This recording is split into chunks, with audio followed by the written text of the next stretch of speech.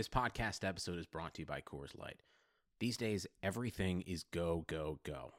It's nonstop hustle all the time. Work, friends, family expect you to be on 24/7. Well, sometimes you just need to reach for a Coors Light because it's made to chill. Coors Light is cold lagered, cold filtered, and cold packaged. It's as crisp and refreshing as the Colorado Rockies.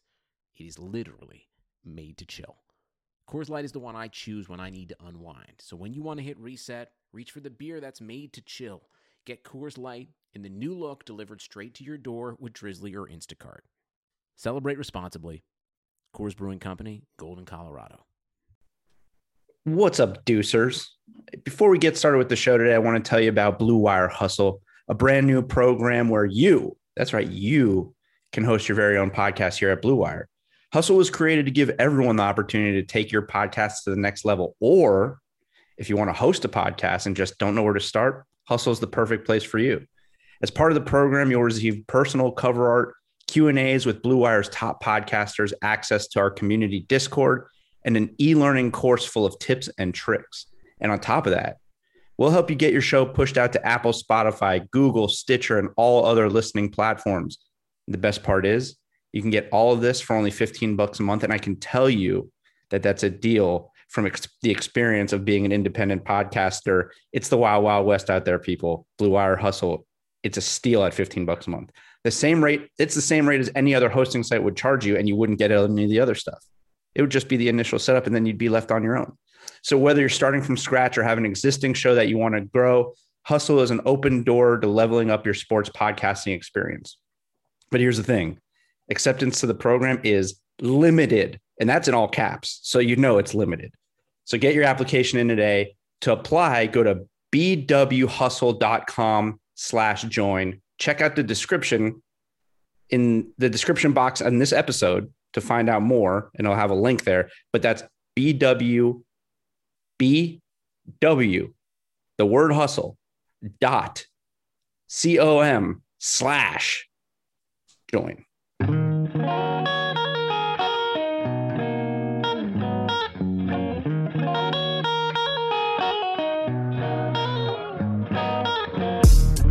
Welcome into the NBA Morning Deuce for Monday, February 22nd. Alex, please. Oh, you caught me napping there. I had to turn my head right. It's 10:50 p.m. on the East Coast. And we got quite a weekend recap for you. We're going to go through all of the Sunday night games. We're going to hit you with a little bit of news, headlines, everything that happened over the weekend that we've not discussed since last episode on Friday. There is a game going on as we record. It's the Bucks and the Kings. We probably won't have to get too deep into this game. Although last time we started recording in the fourth quarter of a game, it was, the Nets? And they ended up. No, I think wasn't that Heat Warriors. I think it was a good Heat Warriors game that we were tracking. Nope, that's wrong. Because I would not have started before a Heat game was over. But I forgot what game it was. And then it was the Nets, I think. It was the Nets. And then they ended up coming back and winning. Or it was the Suns. Right. Somebody ended up coming back and winning. We were like, we don't have to talk about this game because they're gonna win. This game's over. And then whoever they were playing ended up coming back and winning. Yeah. I don't think that's gonna happen in this Bucks game that I'm currently watching, although the Kings they did go on a little bit of a run just now. But my two takeaways from this game, if we do have to discuss any part of it, is the Bucks are doing exactly what we said they were going to do. They had to do over these next few games to save Budenholzer's job through All-Star, which is just beat up on bad teams. They beat OKC the other night by double digits, and now they're beating the crap out of the Kings. And this is going to be just enough to save Budenholzer's job through All-Star.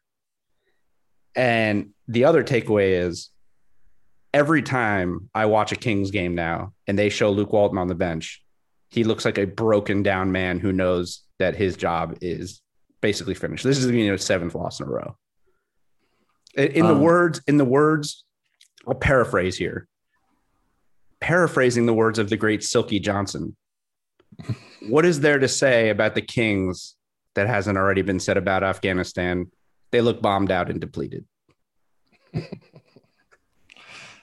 I don't have any follow-ups. Let's leave that game with that. We don't even have to touch that game unless Sacramento does something unbelievable. Is that another reference that you don't get? It is, yeah. Jesus. What were we doing? How did we become co-hosts of a podcast? I was laughing at Silky Johnson, just the name itself. Chappelle Show? Player Haters Ball? Chappelle Show. I'm not. I've seen plenty of Chappelle Show, just not quotable status yet. I mean, it's one of the most popular sketches in the history of sketch comedy. God, I'm starting to wonder here, man. Starting to wonder. Start getting my resume ready. Yeah, you might want to freshen up that CV. Okay. But anyways, there are games worth talking about tonight. I'd say the most important one to talk about to start off with is the game that just ended before we got on the air, which is the Nets winning their 6th game in a row, beating the Clippers 112-108. Now 4 in a row without Kevin Durant. And I guess Steve Nash said KD's hamstring is trending in the right direction, but there's no timetable. They're not rushing it, which is, I mean, obviously the right move with KD, but besides from his hamstring trending in the right direction, I would say watching this team over the past week or so, they're trending towards unbeatable. And this team, they're just absurdly talented.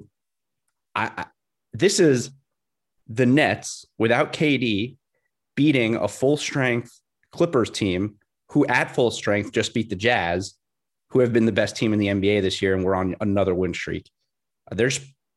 Kyrie Irving is still having what would be an MVP season on any other team.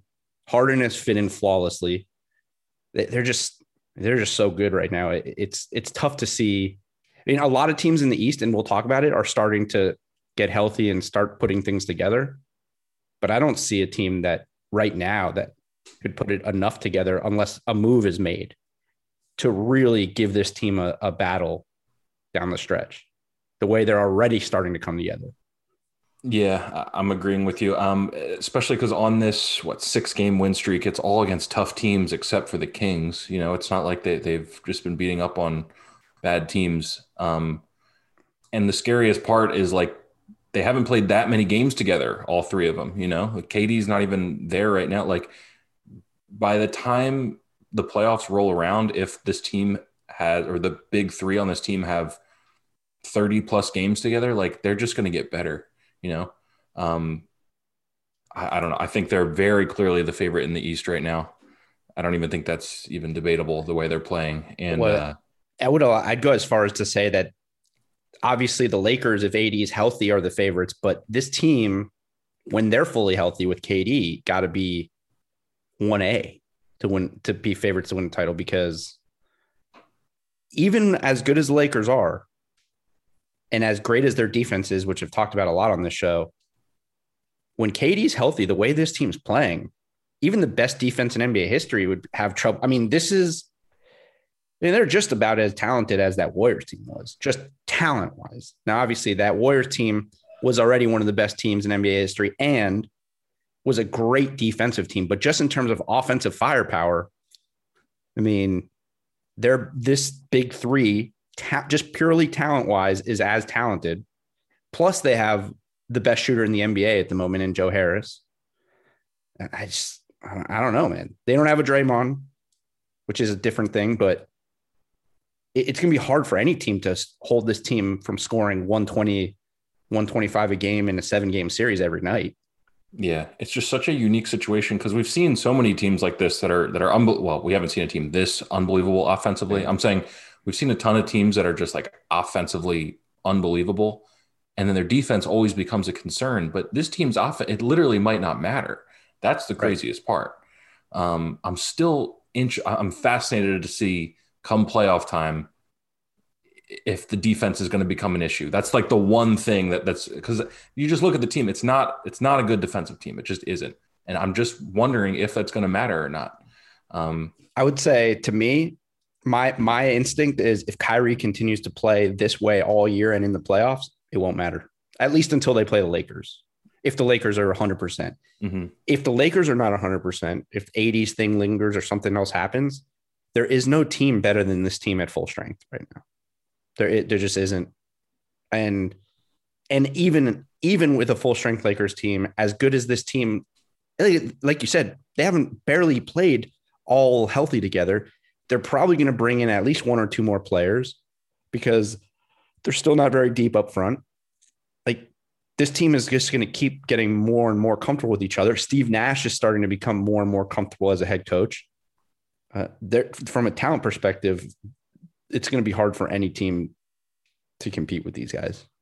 Yeah, I'm trying to visualize a 7-game series against top teams in the East, and I just don't think anybody has the firepower. I just don't even.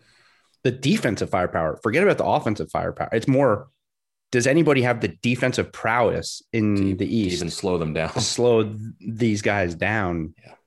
Yeah. Because, I mean, look, the Jeff Green thing, we'll see what happens with Jeff Green tonight, which is a whole other thing. Pat Beverly's a scumbag. Set basically an illegal screen on Jeff Green, and Jeff Green was down on the floor for a while. His shoulder looked messed up. He kicked, the cooler over as he was leaving. So he's obviously in a lot of pain. Hopefully it's not bad for them because, man, they're already shorthanded up front. Mm-hmm. So hopefully it's not like a serious injury. But when Jeff Green's healthy, he's playing really well. Like, I know that like most teams that go super small, it's hard to win in a 7-game series. But a team that can go super small and be Kyrie, James Harden, Kevin Durant, Joe Harris, and Jeff Green, they're going to score. I don't care how good your defense. Like, who are the best defensive teams in the East? Philly is probably the best right now when they're 100% because of Ben Simmons and Joel Embiid. The Heat have shown over this last stretch of few games that they can be an elite level defensive team. I mean, Boston, I guess, when they're fully healthy, can be really good defense, but none of those teams would scare me if I was Brooklyn defensively. Mm-hmm. Now the question becomes, can they hold these teams?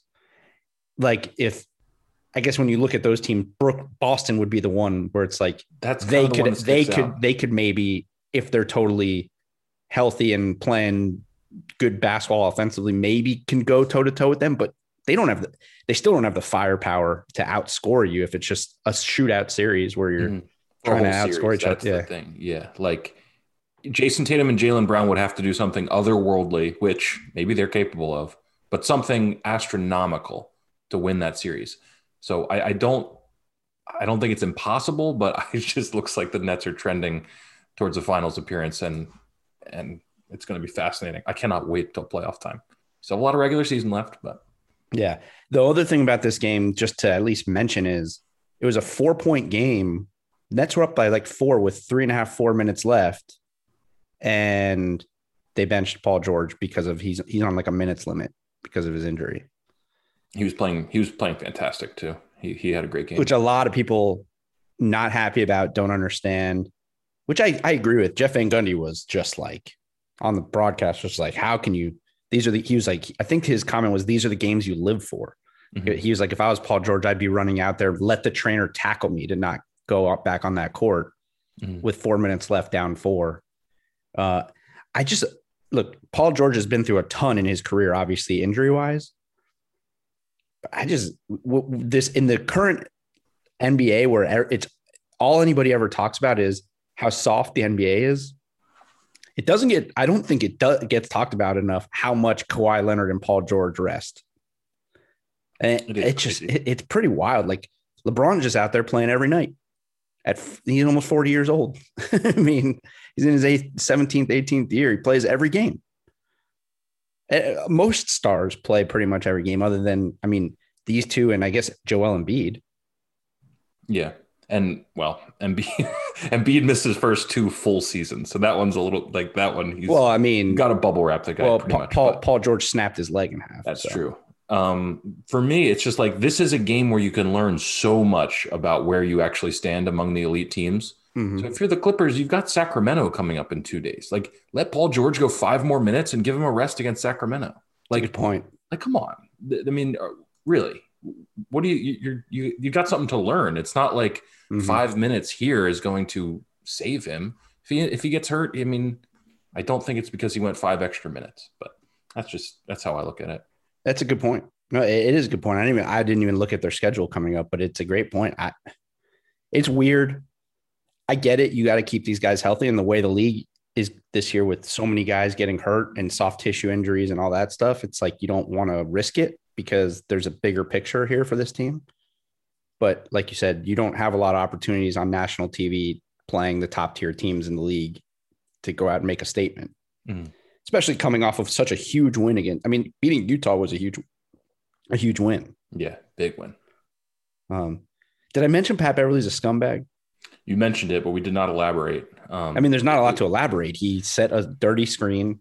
He threw his shoulder into Jeff Green. Jeff Green got hurt. And then Pat Beverly complained that it wasn't a foul. It's just like, you're already a waste of space on the floor at this point. And then this, it's just like, I'm shocked that they haven't made a move to go get a better. No, it's just like this team is so freaking good with like their biggest and best players, but then you've got Pat Beverly, and I'm really souring on Zubats. I think he kind of stinks, but it's just like two guys getting major minutes just to me are not even close to championship caliber players. So I think it's a huge problem for them. Beverly more than Zubats, but they've got glaring holes to me. Yeah. We'll see. They're playing really. They've started to put things together and play really well. So we'll just see. The resting players thing's just crazy to me. Mentioned that teams in the East starting to get things together. One of those teams, just like in a strange way, is Toronto. Yeah. They have now won 4 in a row since going to this super small ball lineup with, I guess you could call Siakam their center, but they're really just playing no center. Yeah. Right. And this is without Kyle Lowry still with his ankle injury. Here's the thing. I didn't watch a ton of this game. I watched the end of it. You watched the whole thing, so you could probably talk about it a little more. I get it. That the Raptors, they decide, I guess they've made the decision as an organization that they're not going to be bad and they want to make the playoffs. And it's fine. You make adjustments. Good organizations are able, good coaches, good organizations are able to adjust and figure things out. This team is going nowhere with this lineup. Like they have, even with bring Kyle Lowry back, that's fine. You have no chance against a good team in the play. Like this team is, they're going to be fun. People are going to get excited. They're going to win games with the small lineup, and they're going to lose in the first round to any good team in the East, including the Pacers. Like they will lose to any team. This lineup will lose to any team in the first round. So I'm with you. It's one of those. Sorry, hold on. It's just that I talk a lot about how I want teams to compete. Right. I hate when teams are openly not competing. I understand. So I'm kind of like contradicting myself here, but this does nothing for this organization because this team it's not like they're adjusting to go make a playoff run. They're adjusting literally just to make the playoffs and lose. Yeah. I think their hand is kind of forced because of the bad contracts. They're in just absolutely zero position to restart and rebuild. When you're paying Siakam, Anunoby, and Fred VanVleet that much money for the next, I think, 3 to 4 years. So I just don't think they have an option. Maybe their long-term plan is to see if they can trade Siakam for, so I don't know. I don't know what they're planning to do. But I know that people in Toronto are wild about that team, although most of their games are still in Tampa, right? They're still playing. And they're in Tampa all year. They're in Tampa all year. So they've never been an organization to me that where like tanking or like a serious rebuild is even on the radar. But I'm with you. I don't think this team has any shot of getting out of the first round. That being said, they're playing fantastic defense. They're a good team. They're the definition of a good team. You know, that's what they are. They're a 7 or 8 seed, and they're going to get destroyed, I think, in a 7-game series in the first round. I mean, the way they're playing, they could sneak into a 5 or a 4 seed in the East. The East is just it's so up in the air right now. Mm-hmm. I just don't think they're going to be able to sustain this. And I mean, the Sixers had a 7 or 8 minute stretch in the fourth quarter where they didn't hit a field goal. So, I mean, that's you're never going to win a close game when that sort of stuff happens. Sixers were winning the whole way. And Embiid probably had his worst game of the season, although he had 25 points. He was 6 for 20, which is just brutal. Simmons played great. This to me was more of a good defensive performance sent the Sixers into a huge, huge lapse. I mean, and that's been a concern for a couple of years with this team is when they just disappear for like a whole quarter. So yeah, it's a concerning loss, but it's not the end of the world. It's not horrible. Yeah, I didn't watch the whole game, but I will say the one thing that's most concerning just looking at the box score is, and this has been the thing for years with this team, bad game from Seth Curry, bad game for the Sixers offensively. Mm-hmm. You know, they've set up this roster construction to where they have this every year. They have the one guy who's their or where they need that one guy who's that knockdown shooter. And if he doesn't play well for their offense, doesn't work, I guess. Mm-hmm. But also, I would say this: if you're Joel Embiid, you can't drop 50, go to the post game and say no one can stop me, and then come out against a team that's starting Pascal Siakam at center and have one of your worst games of the year. Yeah, it's just bad. It's just not. I mean, what? Come on, like he did get to the line 14 times, 17 rebounds, so he didn't have a bad game, but like no one can stop me. And then against one of the smallest team in the league right now. Come on, it's not a good look. It's just, I love Joel Embiid. I really do. But I think he likes manufacturing these sound bites. Like he likes how that sounds, and I don't think I know. Like, you're like, this is what the NBA is now. Yeah. Guys just coming out and just saying things without really considering what they're saying. Mm-hmm. It just, it's a bad look for him. It was terrible. It was 6 for 20 really not good for him. The East is so weird. This whole year is just such a strange year. I mean, between right now, between the 4 seed and the 13th seed, it's only a 4-game difference. Amazing. So it's going to go down to the wire, and especially because of the play-in thing, it's going to be interesting all year, but it's like interesting in a good and bad way. Like it's interesting because there's seemingly are these a bunch of really like these teams from 4 to 13. Are they a bunch of good teams that are just waiting to hit their stride? Or is it just a bunch of bad teams that aren't going to hit their stride at any point and are just fighting to be the team that gets beat by Brooklyn? Yeah, I do think the Celtics are a really good team that is underachieving to this point. So I see them moving up, but then the rest of these teams, well, we don't know what Miami is. I'm sure we'll get to that, but they're confusing. Yeah, I don't know. I think there's 4 very, very good teams and 1 great team with the Nets. Yep. Well, one of the teams that is in that mix is Atlanta, who are now doing exactly, well, not exactly what I thought, but what I thought there was a chance to do happen, which was now this is their 3rd game with Nate McMillan coaching, and they're playing their best basketball of the year. They've won 2. They're 2-3. They're 2-1 in the last 3 with Nate McMillan, and they beat the Celtics. They lost the Celtics, but again, we've talked a lot about how winning those back-to-backs or playing these teams twice in a row, it's tough to win both games. Mm-hmm.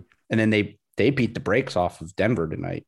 And I also mentioned how, wouldn't it be something if all of a sudden with Lloyd Pierce gone and Nate McMillan running the team, Trae Young just has this resurgence, at least efficiency wise, over the past 3 games, 61% from the field, 47.8% from 3. He's averaging 35 a game over the past 3.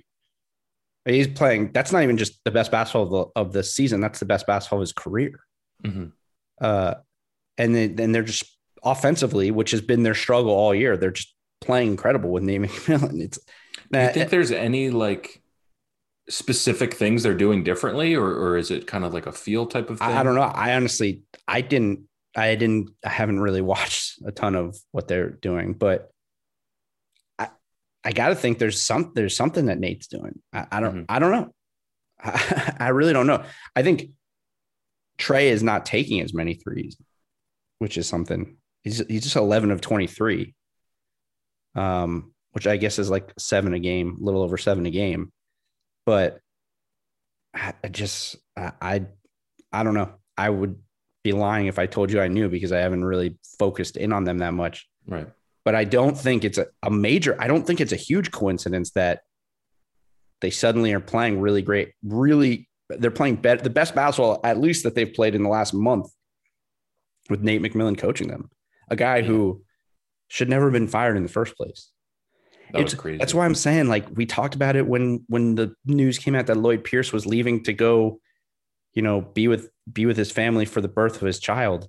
I obviously can't knock the guy for it, but man, what a risk when your team's playing as bad as they're playing, and you have a guy as your associate head coach or first assistant coming in who has proven to be a very good coach in this league and probably shouldn't have lost his job. Like, you're truly, it's a risk. Mm-hmm. And what would really exacerbate this is if, when Lloyd Pierce does return, Trae Young plays horrible again.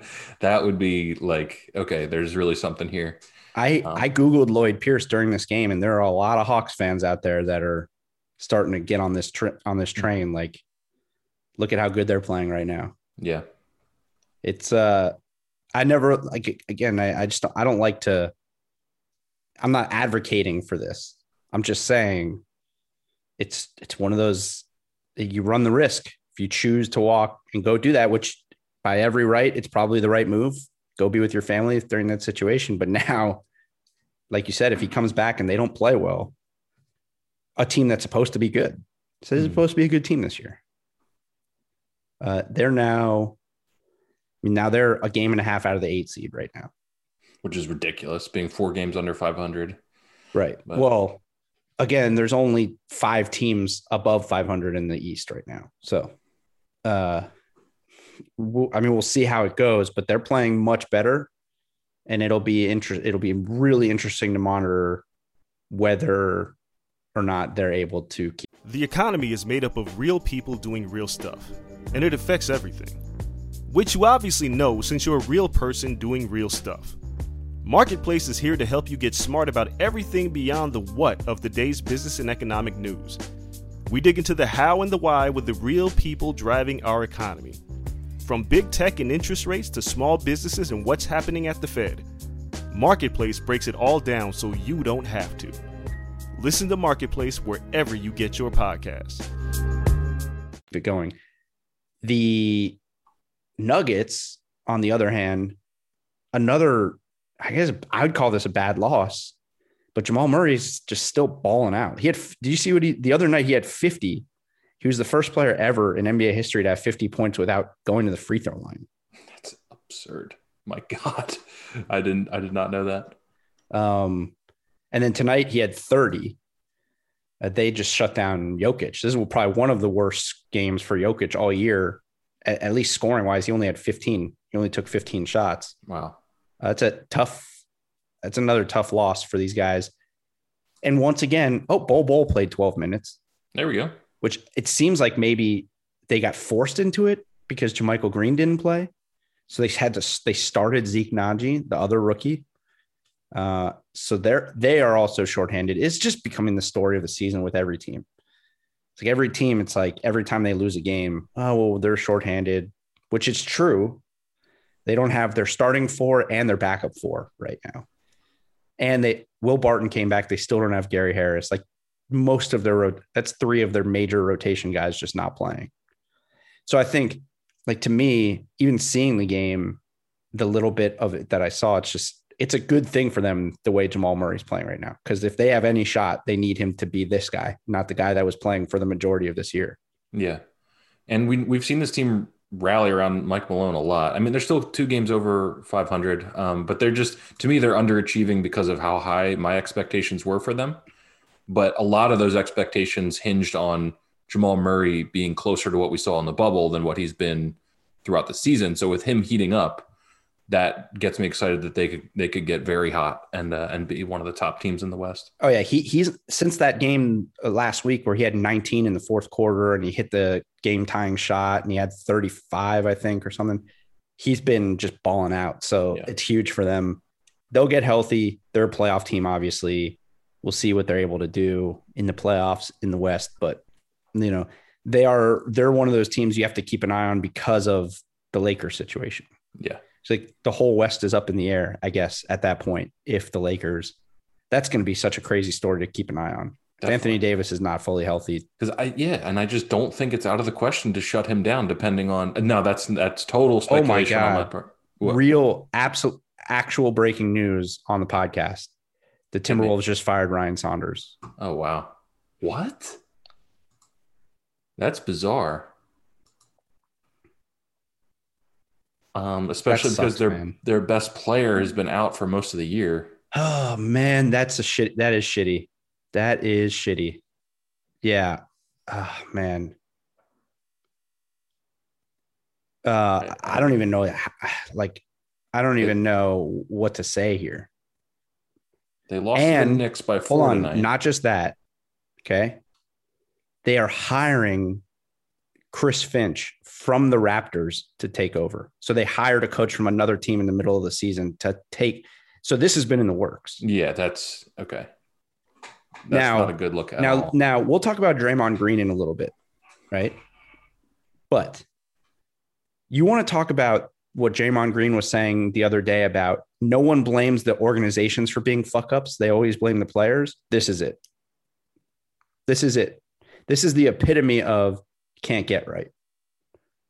They just hired this kid. I call him a kid because I think he's my age, Ryan Saunders, whose dad did a lot for this organization before he passed away, who they wanted to give him a chance. Like you said,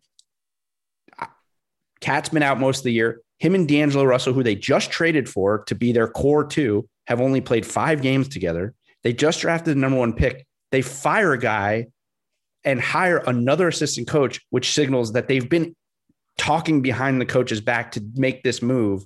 Like, what the? I've never heard of anything like this. I've never heard of this before. An interim always steps in, right? I mean, like, you don't have your hire ready to go in the middle of the season, right? I can't think of an instance.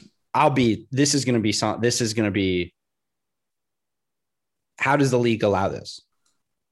I mean, I'm blown away right now. How can the league even allow this to happen? How can the league allow a team to talk to another team's assistant coach during the season with the plan of firing their current head coach and bringing in a coach from another? It doesn't make sense. It's definitely never happened before. There's no way there's no way it's happened like this, at least. Where now, like, for example, when I was in Charlotte, when we fired Larry Brown, everyone on Larry's staff was kind of older. There was no one on the staff that the organization wanted to be the interim. So they went and brought in Paul Silas, who was not coaching. He lived in Charlotte. He was close to the organization. He had coached with the organization before. They hired Paul Silas and brought in just other coaches who were out, like to basically make up his staff for the rest of the year, which was also sort of an unheard of situation. Like, I had never heard of anything like that before. Usually, like you said, there's always an interim. Mm-hmm. But at least Paul at the time was not coaching. What we did was Steven Silas, who was coaching for the Warriors as an assistant, brought him to Charlotte to coach as an assistant for Paul. But it wasn't like there was like this huge thing in the works. It was, okay, let's bring in Paul. And Paul was probably like, hey, let's go if we can bring Steven in. I think my understanding of the situation was Paul came in under the understanding that I'll coach for a year or whatever. Let's bring my son in and then let's give him a chance to be the head coach when I'm done. But it was so bad. We won 7 games that they had to like distance themselves from Silas. Mm-hmm. So he didn't get the job. That was unheard of at the time. I'm just blown away. Like, this is totally throwing my focus off the rest of the show. Yeah, same. Like, to understand how this is even a thing that could happen. I've got Woj and Shams. It's not. He's the new head coach. He's not interim at all. Damian Lillard. How the hell do you not hire David Vanderpool? He's right there on the bench. He's been in the front office successfully and on the front of a bench on a winning team successfully 7 years, and also has played a major role in development of a dominant backcourt. Great question, Dame. How do you ask permission of another team during the season? Like, without it getting out. Yeah. I'm trying to digest this because I don't see like. All right, so Woj just tweeted, hiring a coach off another staff during the season is uncommon, but Toronto wouldn't stand in the way of Finch's stance to become a head coach now. Finch had success as a G League head coach and is interviewed for several head coaching jobs in recent years. Uncommon seems like an understatement there, Woj. I mean, neither of us can think of an instance. Didn't Ryan Saunders just get hired full time as the head coach, or no? Okay, he's been there for a couple. I think it was that happened 2 seasons ago. No, it was last year. So 2 seasons ago, I think he took over, and then last year they named him head coach full time. Okay, yeah, sounds right. So they go 19-45 during a pandemic, and then come back.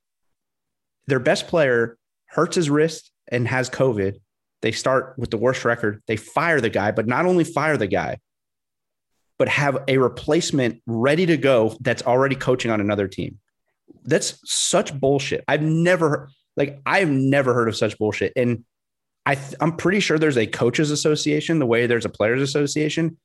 They got to raise hell about this. Yeah. Like whoever represents the coaches, whether it's the agents or the coaches as an association, whatever it is, there's got to be an investigation, in my opinion. Like this is fucking bullshit. I can't even believe that that this could happen to somebody. How disrespectful, like how fucked up of a move is that? I'm waiting for player reaction to come out because that'll be the telltale. Like it's mind blowing. To have the follow up waiting in the wings during the season. Karl Anthony Towns hasn't said anything. Mark J. Spears, don't understand how Timberwolves associate head coach David Vanterpool does not finally get his chance to be head coach for his current employer. He's paid his dues, deserving, ready, confused by this.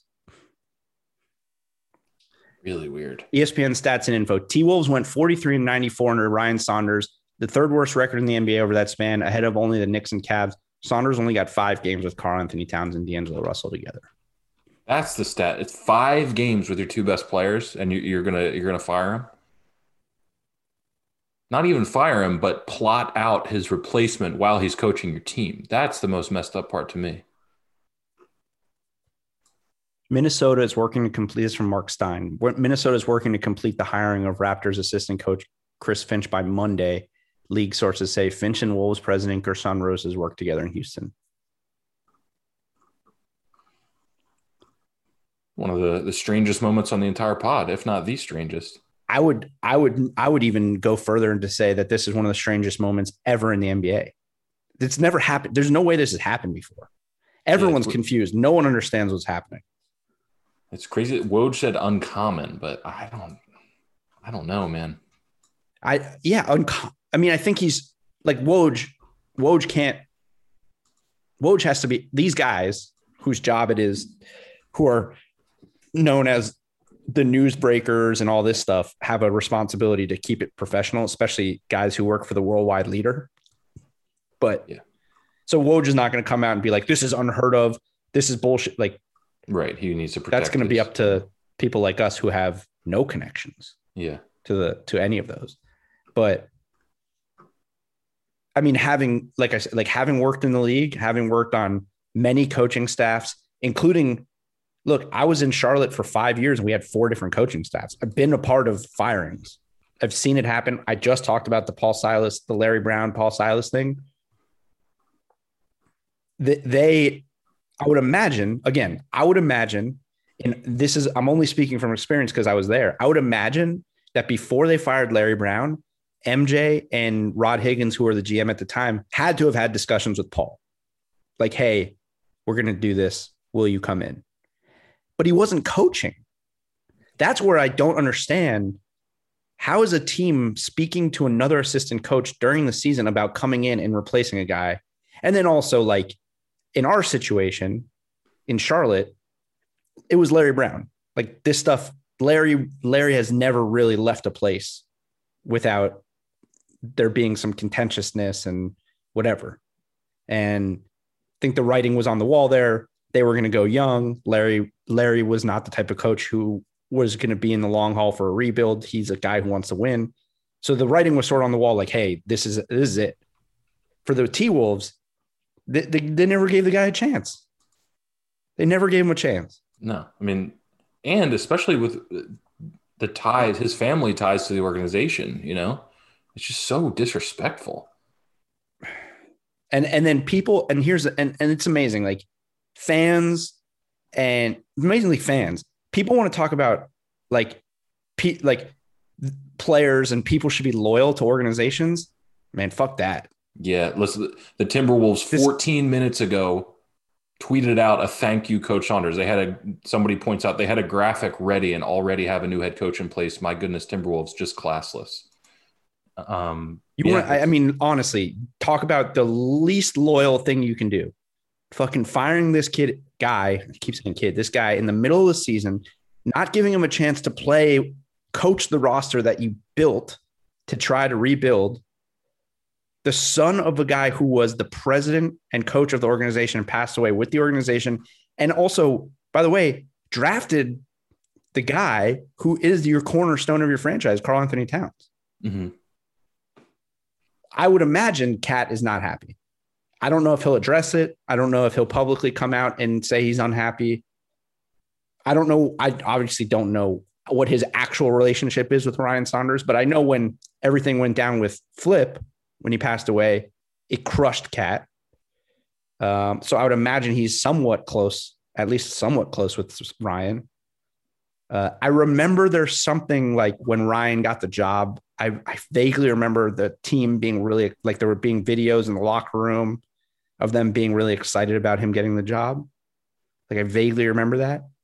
So I think the players liked him. I don't know that. It's not uncommon for a new GM to come in and not want want their own coach. So I get it, but you got to let the guy coach out the season, or fire him, and then the interim should be a guy on the bench already, and then you reevaluate. He should have gotten a season. They're a third of the way through. They're a third of the way through a season that's a mess for every team. Mm-hmm. They came into the season, I'm assuming, expecting to be better, but they are one of the hardest hit teams in the league. We talk about every team that's been hit hard. This team has just been continuously hit hard by everything going on this year. God, classless is absolutely the way to say it. Unbelievable. I've never. And they played. CJ McCollum quote tweeted Damian Lillard and just said, "Make it make sense," respectfully. I mean, when NBA players on other teams are coming out openly being like, "This makes no sense. What are we doing here?" Like, I don't get it. What a wild. I mean, this is right in the wheelhouse of what Draymond was talking about how players get blasted for things that appear to be not classy or loyalty, that, and then organizations just they do what they want. And now it's people aren't going to react to it as much because it's a coach. Here's the thing. People are going to react to it like, oh, this is weird. Why did it happen? They're not going to react to it like some people will be like, oh, they're classless. But most people will be like, what a weird time. What a weird situation. But I feel like most people won't react and be like, oh, what a scumbag move, this and that. But again, this is just one of those organizations that's been a mess forever. They bring in a guy who's supposed to fix that. And then he makes, this is just a scummy move. It's a really shitty move. Will it be the right move in the end? We'll see. Who knows? Chris Finch has. We'll see. In 3 years, if they are, in the Western Conference Finals with this guy, hey, look, it's a business at the end of the day. But man, it sucks. That's a shitty way for that to go down. What game were we on? What were we even talking about when that happened?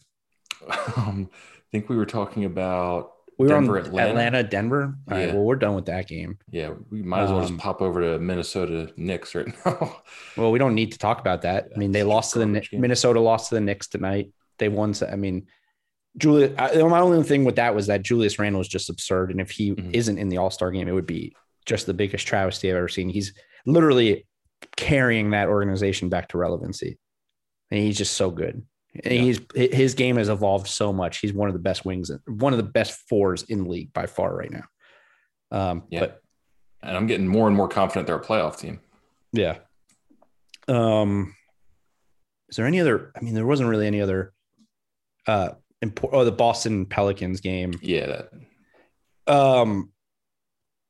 So my big thing with Boston right now is Kemba's just still not very good. He's up and down. He was awful. I mean, just awful in this game. And my concern stays the same. They were up 24. They were up 24 in this game. It's the biggest comeback in franchise history for the Pelicans. Wow. My concern stays the same with them, which is that if all of their big top four guys are not clicking on all cylinders, this team's not built to go far. And that's including Marcus Smart, including Kemba, especially now with Gordon Hayward out of the picture. They can't afford games, it seems like, where at least these three are not clicking. Because they're just not, they have talent, but they don't have a lot of talent off the bench. Mm-hmm. I don't know. I think Kemba, he's the type of player that needs too many shots, and that's not what the way this team's built needs, right? Like, if you could trade Kemba for two very good depth pieces, I think I would do it right away, because you want your shots, the majority of them obviously going to Tatum and Brown as your go-to guys. And then just past their four good players, like you mentioned, there's not much there at all. Yeah. No, I mean, again, they have a lot of young guys who are going to be good. Nesmith is going to be good. Peyton Pritchard's good. Robert Williams is starting to look like he could be a very good center in the NBA, but not right now. Not for a championship team. That's not the bench you want for a championship team. And the only guy that's not playing for them right now is Marcus Smart. So it's kind of concerning. Yeah. For the Pelicans,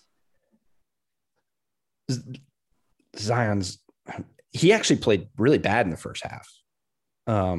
He only took like 5 shots in the first half. Daniel Tice and Tristan Thompson were playing really good. Part of what they were doing that was interesting was a lot of times that he was at a lot of his opportunities, he was driving to his right, which I've told you, he's not great going to his right. And I think that's part of the reason why he wasn't getting a lot of shots, because he was driving right and having to give up the ball. Second half, that wasn't happening. He was just doing whatever he wanted. I will be interested to see as his career goes on, if he starts getting more charge calls, because he just puts his head down and just goes through guys. And, I think against a guy like Tristan Thompson, they're probably not going to call it because Tristan's a big dude known as a defender. But against other fours that are not known that way, I'll be interested to see, because he's so big. And when he goes downhill, he just puts his shoulder down and just goes. A lot of them are charges. Yeah. Well, it also requires whoever's guarding him to decide to take a charge. You know what I mean? It's a daunting task because these shoulders are bigger than my head.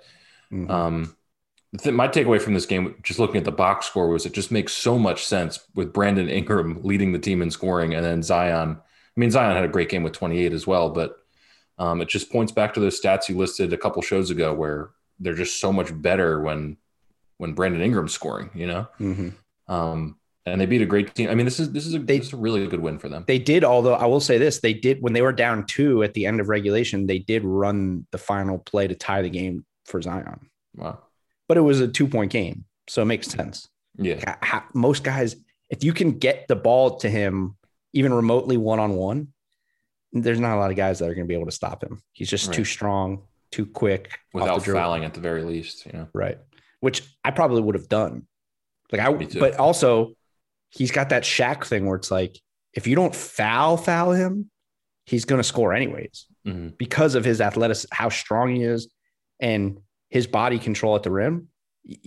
It's going to be really hard to foul him hard enough that he's not going to get a shot off around the rim. Yeah. You froze on me a little bit there, but I thought you froze on me. Gosh dang internet. I mean, it's probably this Saunders news. It's jamming up my bandwidth here. Crashing everything. Yeah, that really threw me off, man. That really threw me off. That really got me, man. Yeah, the other games, OKC beat Cleveland.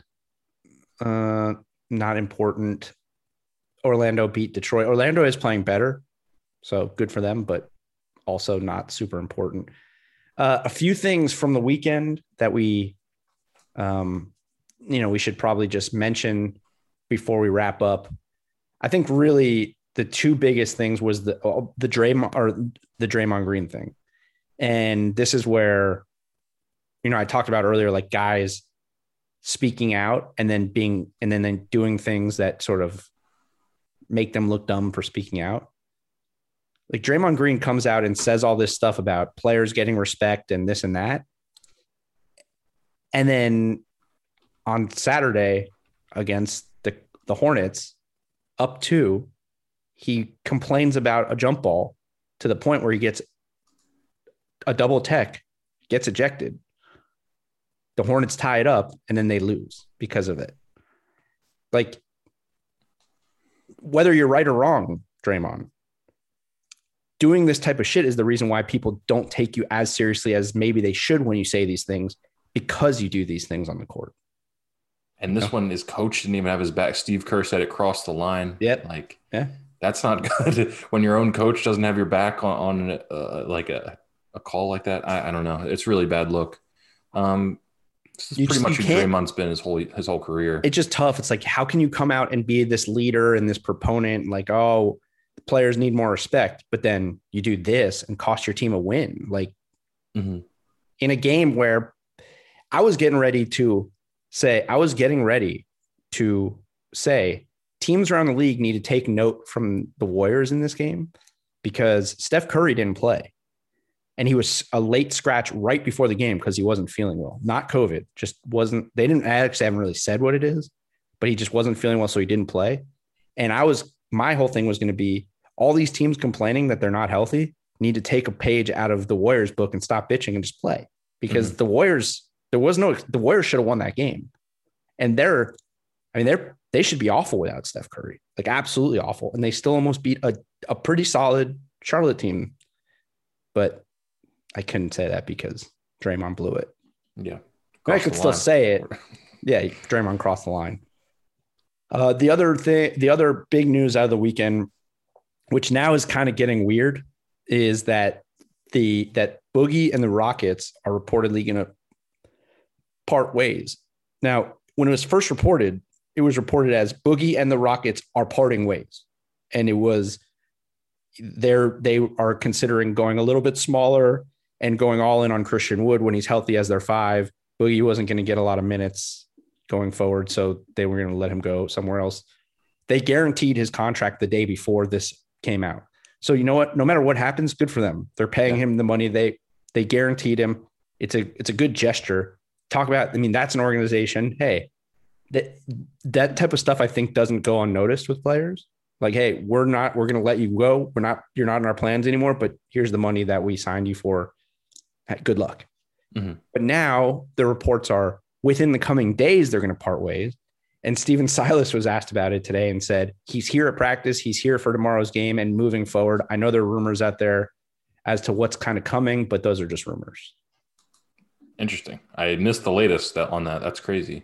I'd be shocked if he plays on Monday. Yeah. I can't imagine he's going to play but if they haven't already parted ways, then I don't really understand what. Well, I'm wondering if they're working on a trade, if they realize he actually has trade value or something. I wonder if he does have trade value. And there's been every team has been reportedly interested. Like obviously the Lakers where he was. I saw the Heat. I saw 15 teams. I've seen him play a couple times, and we both mentioned this. Like when he plays, he's good. And we both said they just feel like they can't play him major minutes because of maybe they just haven't been playing him major minutes because they don't want to play him. Maybe he could play more minutes. But I'll tell you, there's a lot of teams in the league that could use a guy who can go out there and get you 14 and 8 right now. No, I'm confident he can deliver a very solid 15 minutes to a contender. I don't think his legs can hold up much more than that and in crunch time defensively. Any one of these teams that we've talked about could use him right now. Literally any of one. Brooklyn, Lakers, Clippers, Heat, even Boston. I mean, any of these teams could literally use Boston makes a lot of sense with how bad their bigs are. Well, offensively. Yeah. But yeah, I mean, if this happens, he's just going to be another buyout guy, or I guess he's not really a buyout. But that'll join, Blake Griffin when that happens, Andre Drummond, whenever that happens. There's a lot of interesting bigs, looks like, that are going to be available out there to potentially go to. I mean, it looks like all these contenders have a shot to get at least one of them. Yeah. Somebody that can help at the very, maybe not like change what you're doing, but help at the very least. And then wasn't there another one that we were talking about that was potentially a trade? Another big that could potentially get traded. I forgot. Who'd you just list? Blake Griffin, Drummond, Boogie. Yeah, I'm trying to think. There was somebody else that we were talking. Oh, Horford potentially. If a team maybe wants to go after him, but his contract stinks. I feel like there was somebody. Oh, John Collins with I don't know how real any of that is, but if John Collins is on the market, I mean, obviously he would be the number one out of all those guys. Like if you can go get someone, John Collins is the guy. You're gonna have to give up a lot, I would say. Whereas PJ Tucker is the other guy that a lot of people are thinking won't be in Houston for much longer. It's crazy. Like Houston's just getting rid of all these guys, and PJ Tucker, like vocally, it seemed like before the season was like, I don't want to be here anymore. Yeah. This next month or so before deadline and whenever all these guys start, it should start getting interesting, at least for the contending teams. Because now we're going to see what these teams are starting to shape up as for the playoffs. We kind of known this isn't what the Nets exactly are going to look like for the playoffs. Heat are probably going to look a little different, and now it's starting to come into picture. So it's pretty cool. Yeah. The only other thing I wanted to bring up, we'll talk about the Heat. They play tomorrow, so we can talk about them tomorrow.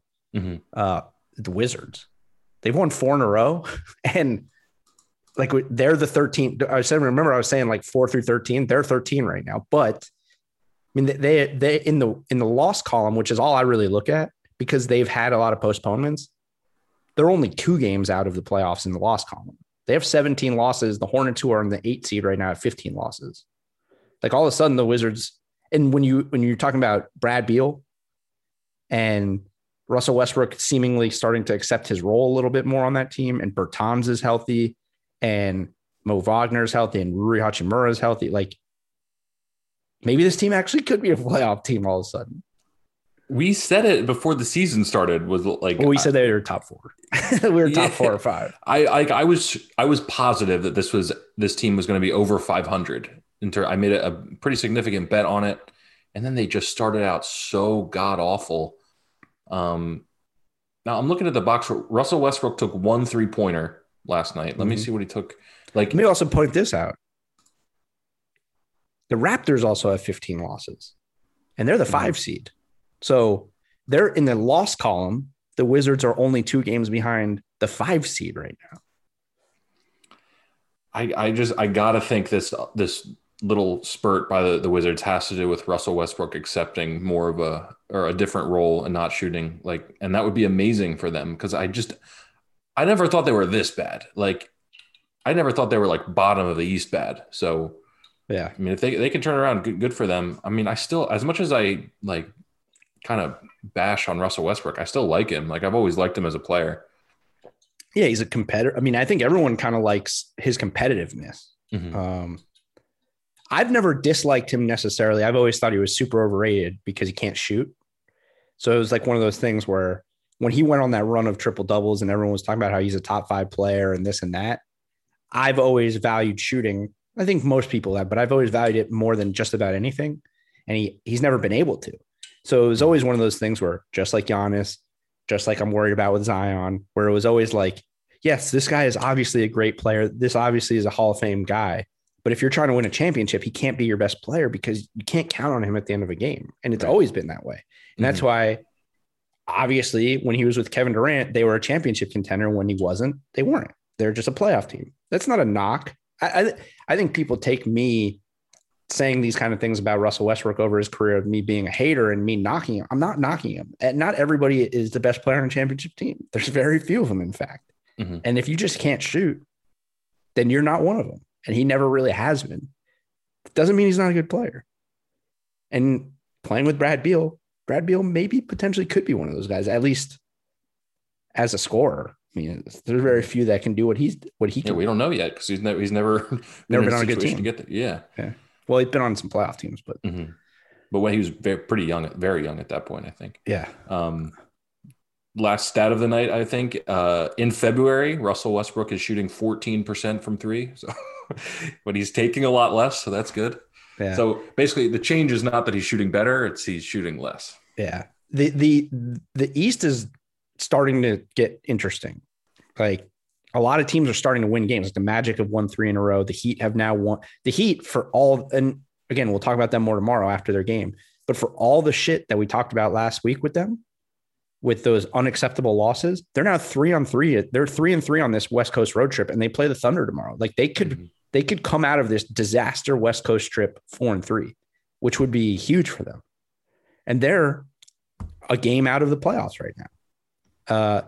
The Bulls, Zach LaVine looks absolutely unstoppable right now. It literally looks like one of the most unstoppable players in the league. Hawks, like I said, they've won 2 of 3 with Nate McMillan. The only teams in the East that look like completely awful right now, which is understandable, are the Cavs, who've lost 10 in a row, and the Pistons, who we already knew were one of the worst teams in the NBA. The East is it's good to see, because before the season we were talking about how the East is so much better this year. Like, the East is loaded. And then it's looked like maybe they're not. But now all these teams are starting to really maybe potentially get healthy and play to the level. So it should an interesting, back end of the season. Yeah. Which I don't think will happen in the West. I think the West is going to start to regress. And I think we'll see really the top 8-9 teams will be good. And then those bottom teams are going to be awful. Right. I mean, I'd be shocked if Luke Walton has a job much longer. Obviously the Thunder are what they are. We knew what they were going to be. I don't know. I guess we'll see what happens with the Pelicans and the Mavericks and the Grizzlies. Like those teams are sort of in flux right now. Mm-hmm. But those bottom 4, Kings, Thunder, Rockets, T-Wolves, they look like it's going to be a rocky road for those teams. We know what they're looking. Yeah. Unfortunately for the Rockets, but there's just less teams in the West that we think, are going to do something different in the second half. Whereas the East, yeah, I mean, there's 4 teams, right? There's 4 teams right now in the West that you're like, all right, we know what these teams stink and they don't really have a shot. Unfortunately, because they do, the Kings should be fighting for a playoff spot, I think, for that 8 spot. And the T-Wolves obviously just haven't been healthy. God, that T-Wolves news. Golly. I'm going to check Cat's Twitter again real quick. That's the one I'm very interested to see. But I don't think he's going to tweet anything. He's angry enough, he will. A lot of people tweeting about this guy, David Vanterpool. Yeah. Not getting the job. That is why. I mean, I didn't really know. I don't know much about the guy. I'm assuming he must be a really good assistant if players are sitting there tweeting that he should get it. But wow, what a night. Yeah. All right. Well, we'll be back tomorrow morning, and hopefully there will be more details on this, because I don't think the way it went down is going to go away anytime soon. So we'll see. So, all right, guys, take it easy. See you tomorrow. Later.